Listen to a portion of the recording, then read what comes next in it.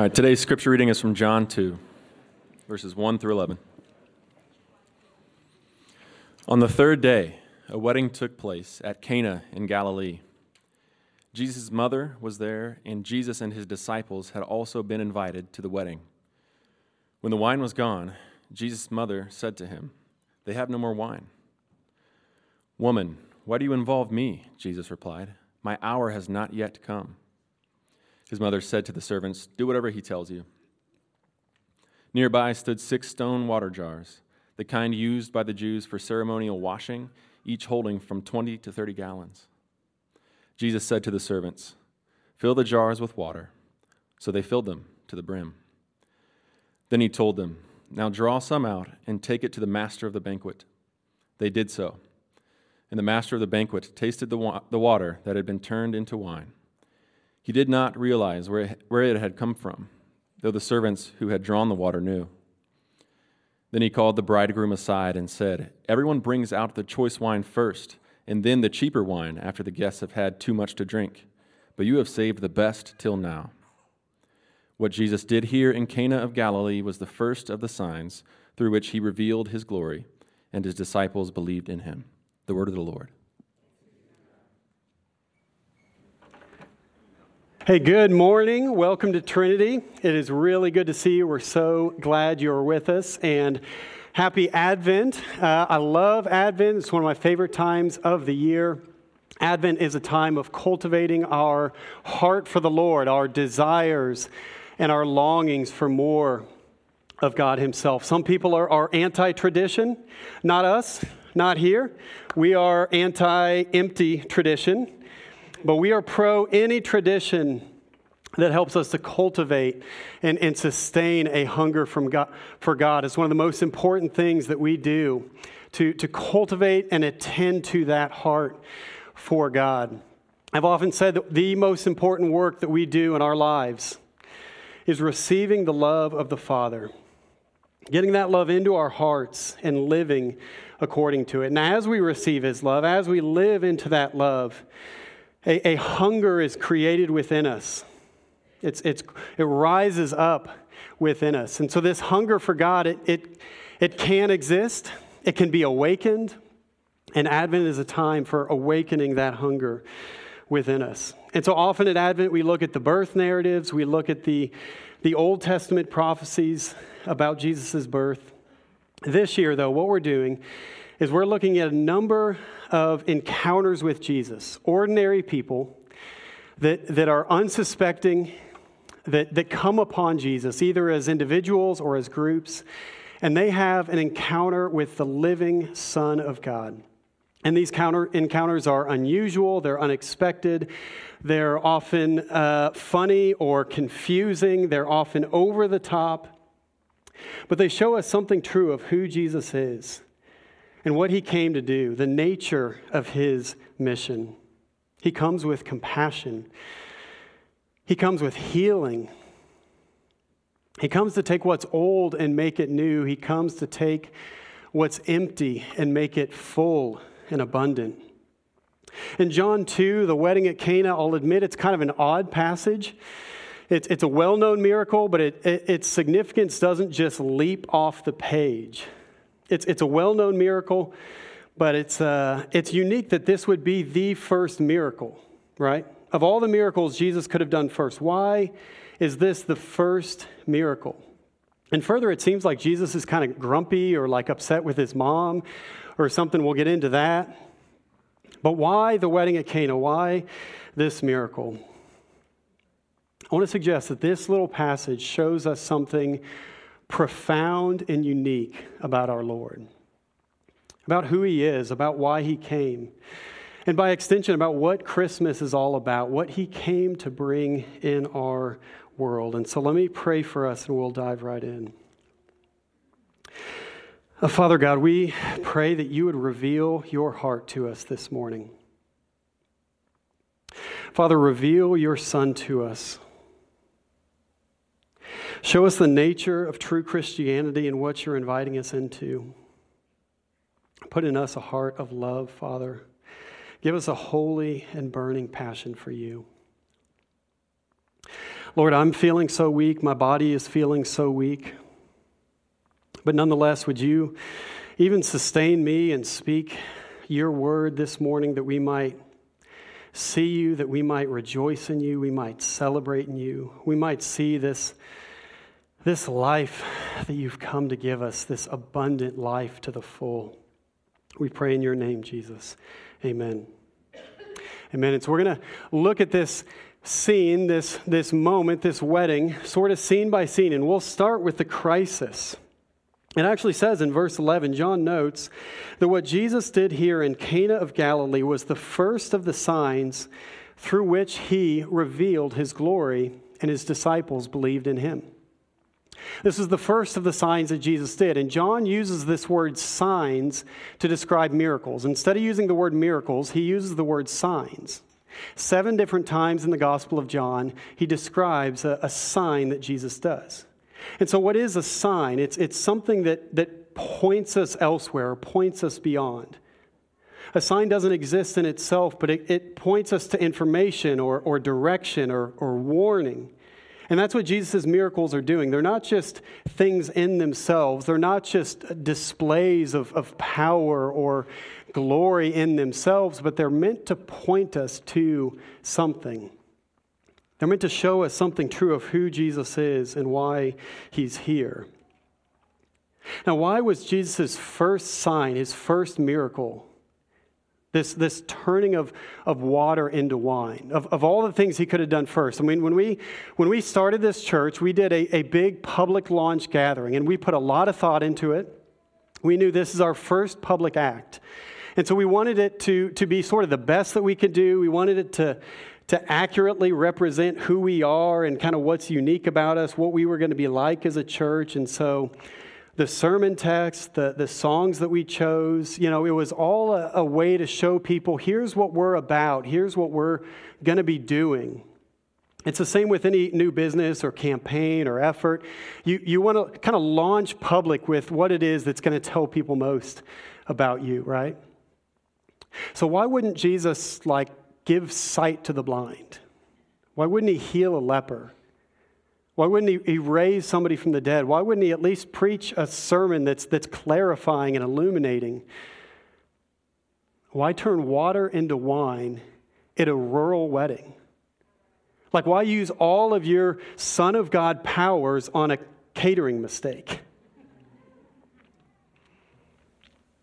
Now, weddings are huge events in that day and in that culture. They're big now, but they were huge events in that culture. And in other cultures, they still are. When Jesse and I were in Uganda many years ago, we were invited to a wedding that was literally all day long. You've been to a Catholic wedding 3.5 hours? That's got nothing on a Ugandan wedding. We're talking 16, 18 hours long. In other cultures, weddings are still several days long. And in first century Israel, weddings were often 7 days long. An entire week of festivities and feasting and ceremony. Who was invited? What food was served? This was all incredibly important and symbolic. It represented who was close, who was family. It represented acceptance and connection and intimacy. And in these weddings, the most important part, the most expensive part was the wine. It was central to the whole event. And so running out of wine it would have meant public humiliation. I mean, think about it. This is a shame and honor culture. And so anything that disrupts the honor of the host would have brought great shame on the bride and the groom, great shame on the hosting family. It would have communicated a lack of planning, a lack of money, a lack of intentionality, a lack of love for their guests. I mean, this could have haunted the bride and groom. It could have haunted the host family for the rest of their lives. And so in this moment, Jesus' compassion rises up within him. It makes sense that Mary would come to Jesus and say simply, "They have no wine." This is probably extended family for Mary and Jesus, and so she knows the importance. It seems like not everybody realizes that the wine is run out, but she knows who Jesus is. She knows he's the Son of God. He has not yet revealed himself to the world. He's not yet gone public with his ministry. He's gathered perhaps a few disciples at this point, but even they don't fully believe, which is what John says in verse 11, that they only believed after this sign. And Mary tells the staff, do whatever he tells you. But in between, verse 5, we get this line, verse 4 from Jesus. He responds to his mom like this, "Woman, why do you involve me?" It seems a little harsh. It seems a little abrupt, a little bit terse. And often 30-year-old guys can be like this with their moms. It's not the best quality, especially if you've been, at a family gathering for a few days and it's been a while, Is this like a mom, the meatloaf kind of moment? Like, what's going on? Remember that Jesus has perfect self-control. Perfect self-control. There has to be something deeper, and indeed there is. Because the very next words, Jesus says, "My hour has not yet come." In the Gospel of John, Jesus uses that phrase, "my hour," 7 times, and the other 6 times are really clear references to his crucifixion, his death. He's consistently saying, "My hour has not yet come." But when it comes, he says, "This is my hour. For this hour I have come." And so in this moment, that's exactly what Jesus is referring to. The moment of his crucifixion, the moment or the hour of his death. And so it's kind of an odd response. His mother says they're out of wine, and Jesus says, "It's not time for me to die yet." Why would he say that? It's not my time to go to the cross yet. It's because he knows the moment he performs this miracle, everything thereafter is moving towards the cross. Everything is moving towards Calvary, and there is no going back. We've been watching this TV show, The Chosen. Not sure if you've heard of it. A couple of you have watched it. Actually, many of you were telling us for years, you've got to see it. It's great. You'll love it. I just kept saying, we don't watch Christian TV. That's great for you. It's not really my thing. Our boys wanted to watch it, and so we decided, all right, we'll give it a chance. And I'm like, dang it, it's good. We're like, oh my goodness. Like, I can't get through an episode without tearing up and just like wiping the snot away. It is so darn good. As we call it, the Chose Bros. JC and the Chose Bros. They devote an entire episode to this moment, rightfully so. And it's beautiful in the episode as Jesus is deciding whether to perform this miracle or not. The voice of one of his disciples is sort of overlaid as Jesus is standing there before the water. And the disciple is explaining his prior work as a stone carver. And he says, once you make that first cut into the stone, it can't be undone. It sets in motion a series of choices. It will never be the same. And so Jesus is faced with this crisis. His compassion rises up within him. This miracle will set in motion a journey that can only end at the cross. Now there's a second thing happening, and the Chose Bros don't quite catch it, but that's okay. That's why we're here. And that's the significance of the miracle itself. Jesus isn't just performing a miracle out of compassion for his family and friends, although that's important. I think he sees this as an incredible opportunity. He's at a wedding. They've run out of wine. The people are in need. This is actually the perfect moment because so many themes are overlapping at once. Jesus sees this opportunity to teach us something about who he is and what he has come to do. This is better than multiplying loaves of bread. It's better even than a leper coming up to him in that moment and asking for healing. This crisis, the lack of wine, is the perfect place for his first ever miracle. Verse 6, nearby stood 6 stone water jars, the kind used by the Jews for ceremonial washing, each holding between 20 and 30 gallons. Now, these are very large ceremonial jars that were part of the Old Testament law. The Hebrews would use these to clean their hands and to clean themselves before any kind of sacrifice, any kind of offering, any kind of festival, before coming into the temple. And so these jars represent human sinfulness. They represent our need for cleansing, our need to be made clean before we approach a holy and perfect God. Jesus is drawing our attention to our sin, to our incredible need of Him as Messiah. By changing the water to wine in these Hebrew cleansing jars, He is pointing to His whole mission. He's saying the old has gone and the new is here. He's saying, in effect, I will be your cleansing. I will be your offering. You've been doing these cleansing rituals over and over and over, but I will take away your guilt once and for all. I will finally and fully take away your shame. Verse 7, Jesus said to the servants, "Fill the jars with water." And so they filled them to the brim. And He told them, "Now draw some out and take it to the master of the banquet." And just casually it notes in verse 9, the master of the banquet tasted the water that had been turned into wine. I mean, almost offhand, we learn that this miracle has happened almost as if we assume that it's going to happen or we know that it's taken place. These jars are suddenly filled with 150 gallons of wine, an insane amount of wine, right? I mean, no wedding, no matter how big or how many days long, has ever needed 150 gallons of wine. Like, ever. Half a 30-gallon jar would have been way too much. That would have made the point, and there would have been so much left over. Jesus commands all 6 to be filled to the brim.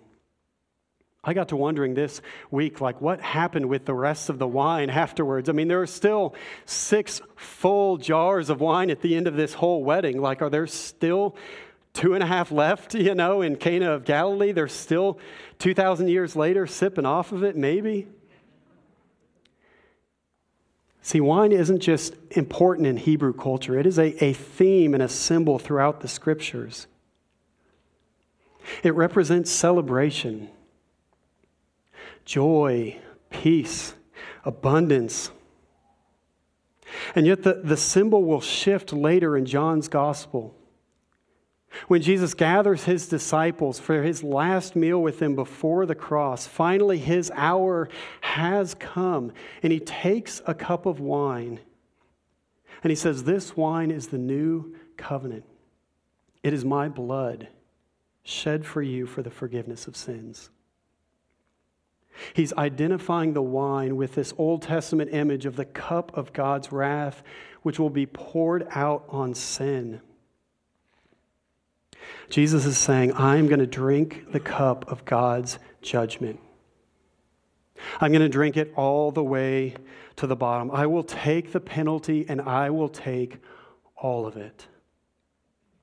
And so back to the wedding, the people get the wine, this abundant outpouring of joy and peace and celebration. It says, verse 9, the master of the banquet called the bridegroom aside and said, "Everyone brings out the choice wine first and then the cheaper wine after the guests have had too much to drink, but you have saved the best till now." The master of the banquet was an important role, especially in a wedding that was 7 days long. That phrase can also be literally translated the ruler of the banquet, or perhaps Lord of the feast. And when he tastes the wine, he praises the groom. He praises the whole family.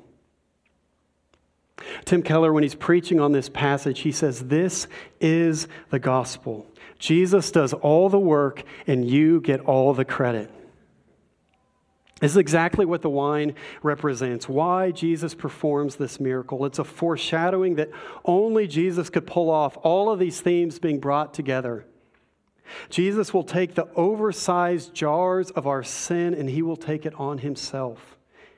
He will make us clean. He will take what's old and make it new. He will take what's empty and fill it to the brim.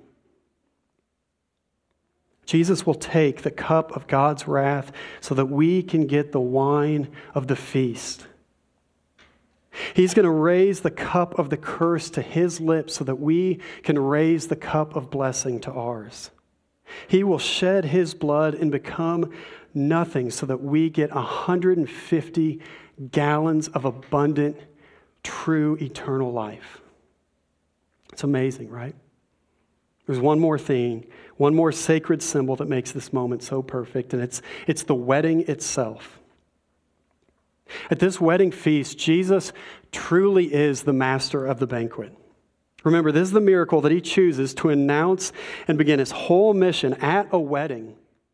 It's supposed to show us what's true of him, what he's bringing to us. And it's a way for Jesus to say that true religion, it's not following the rules, it's not becoming moral people. At its very essence, being with Jesus is a banquet. It's a party. Christianity is not an empty ceremonial jar, it's a cup full of wine. And you remember in the Gospels when the Pharisees, they condemned Jesus' disciples for picking the heads of grain on the Sabbath? And Jesus turns and he says to the Pharisees, man was not made for the Sabbath, but Sabbath was made for man. And he looks at them intently and says, so I tell you, the Son of Man is Lord of the Sabbath. It's as if he's saying the same thing here. He's saying to the world, man was not meant for wine, not meant to shed his own blood. Wine was made for man. And so I tell you, the Son of Man is Lord of the feast, Lord of the wedding. See, weddings also are a significant thing in the story of our redemption. The Bible begins with a wedding. In Genesis 2, as Eve is presented to Adam, Jesus starts his ministry at a wedding. And in Matthew 9, another occasion where Jesus is questioned by the religious leaders, they're asking him why his disciples don't fast. He says this, how can the guests of the bridegroom mourn while he is with them? The time will come when the bridegroom will be taken from them, and then they will fast. You see, what Jesus is saying is that he is the groom, and we are his bride. Could it be that at this wedding in Cana, Jesus is thinking of his own wedding? Of course, Jesus wasn't married in his time on earth, but Jesus was looking forward to his wedding. Because at the end of all time, that's exactly what happens. All of the story of redemption reaches its climax with a wedding in Revelation 22. It says, I saw the holy city, the new Jerusalem, coming down out of heaven from God, prepared as a bride beautifully dressed for her husband. And I heard a loud voice from the throne saying, look, God's dwelling place is now among his people, and he will dwell with them. They will be his people, and God himself will be with them and be their God. At the end of all generations, the entire church, the global church from every century, we will come forth as a bride, dressed purely in white, all of our blemishes covered, to be married to the Son, to the groom, to Jesus. This might feel a little odd or a little uncomfortable, especially for us guys, but think of the significance. A bride in pure white, representing a spotless, no blemish, perfect presentation for the groom. And the groom, Jesus, cannot wait for his bride to come down the aisle, cannot wait to embrace her, cannot wait to start his new life with her. And Jesus is saying, that's who I am and that's who you are. This is how Jesus feels about you. Jesus longs for you. He can't wait for the day when he can have you in full. But he knows, and he's thinking in this moment, before he can have his own wedding, he has to go to the cross. The only way that he can drink the wine of abundance forever is if he first drinks the wine of judgment. He has to drink the cup of death before he can have his own cup of life. He's saying, in essence, the wine of this world has run out, and there will be no joy, no celebration, no feast, unless I intervene. That's exactly why Jesus came. And I love that the banquet master says, "You've saved the best for last." And it's true. Because all along, throughout the whole Old Testament, God has been revealing himself to his people. He led them out of slavery. He gave them his word. He gave them the prophets. He gave them festivals and traditions, but he saved the best for last. Finally, he sends his own Son into the world. There are a lot of different ways we could go with application this week, but I'll keep it simple. The number one thing for us in this text is simply to surrender our hearts to this Jesus. Not just surrender our minds, our intellect, not just surrender our will or our obedience, but surrender our very hearts, our desires, our longings, our affections. Bring your passion and your purpose before Jesus. This is the message of Christmas, that he doesn't just come with the minimum necessary salvation, like just to forgive us of enough of our sins to get us out of hell. Jesus came to bring us life, 150 gallons, over the top, way more than we could ever consume, an abundant type of life. And it's just classic Jesus that he does the miracle in this place. I mean, not in Jerusalem, not in the temple, not among successful and smart people, but he does his first miracle at a rural wedding among people who mostly don't even realize what's just happened. It's the same way he came into the world, in a manger, to a poor family in the middle of nowhere. Because he doesn't need recognition, he doesn't need fame. He's simply come for his bride. He's come to get us back. And one day we will have a wedding day.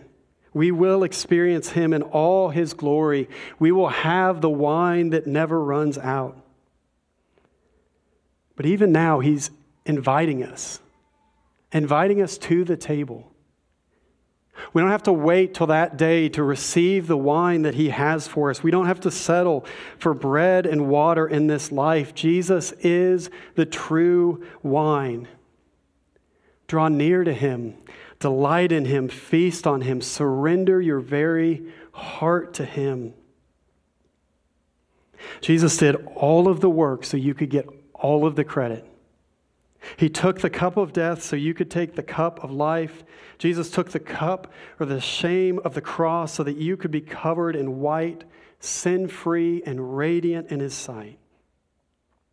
Jesus came to take the empty things of our world and turn them into a never-ending wedding feast. Why would we settle for water when we can have this everlasting wine? Let's pray.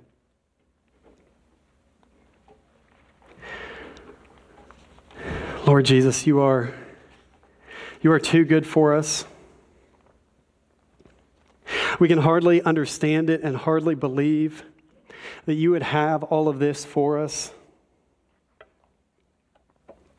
That in this wedding, in all of these themes coming together, this great feast,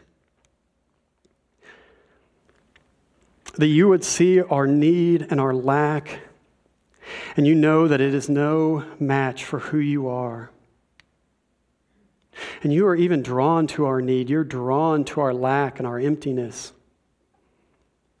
You say, "Blessed are those who lack, for they will be filled." And so, Father, I think especially of those of us who are acutely aware of our own need and our own lack or our own emptiness, perhaps even our own dryness or sort of boredom with spiritual things. Lord, how much we not only need the daily bread and water, but we need your wine overflowing in our lives. Lord, we want more of you. We want more passion for you, more hunger for you. We want a greater experience of who you are. Glorify yourself in and through us by showing us who you are and letting us feel and know the great love that you have for us. Father, what you are doing in our midst is an incredible work, an incredible outpouring of grace, and we just say more, Lord. Give us more of your wine. Give us more of your presence. Give us more of your power. We love you, Lord. We pray all this in your name, Jesus. Amen.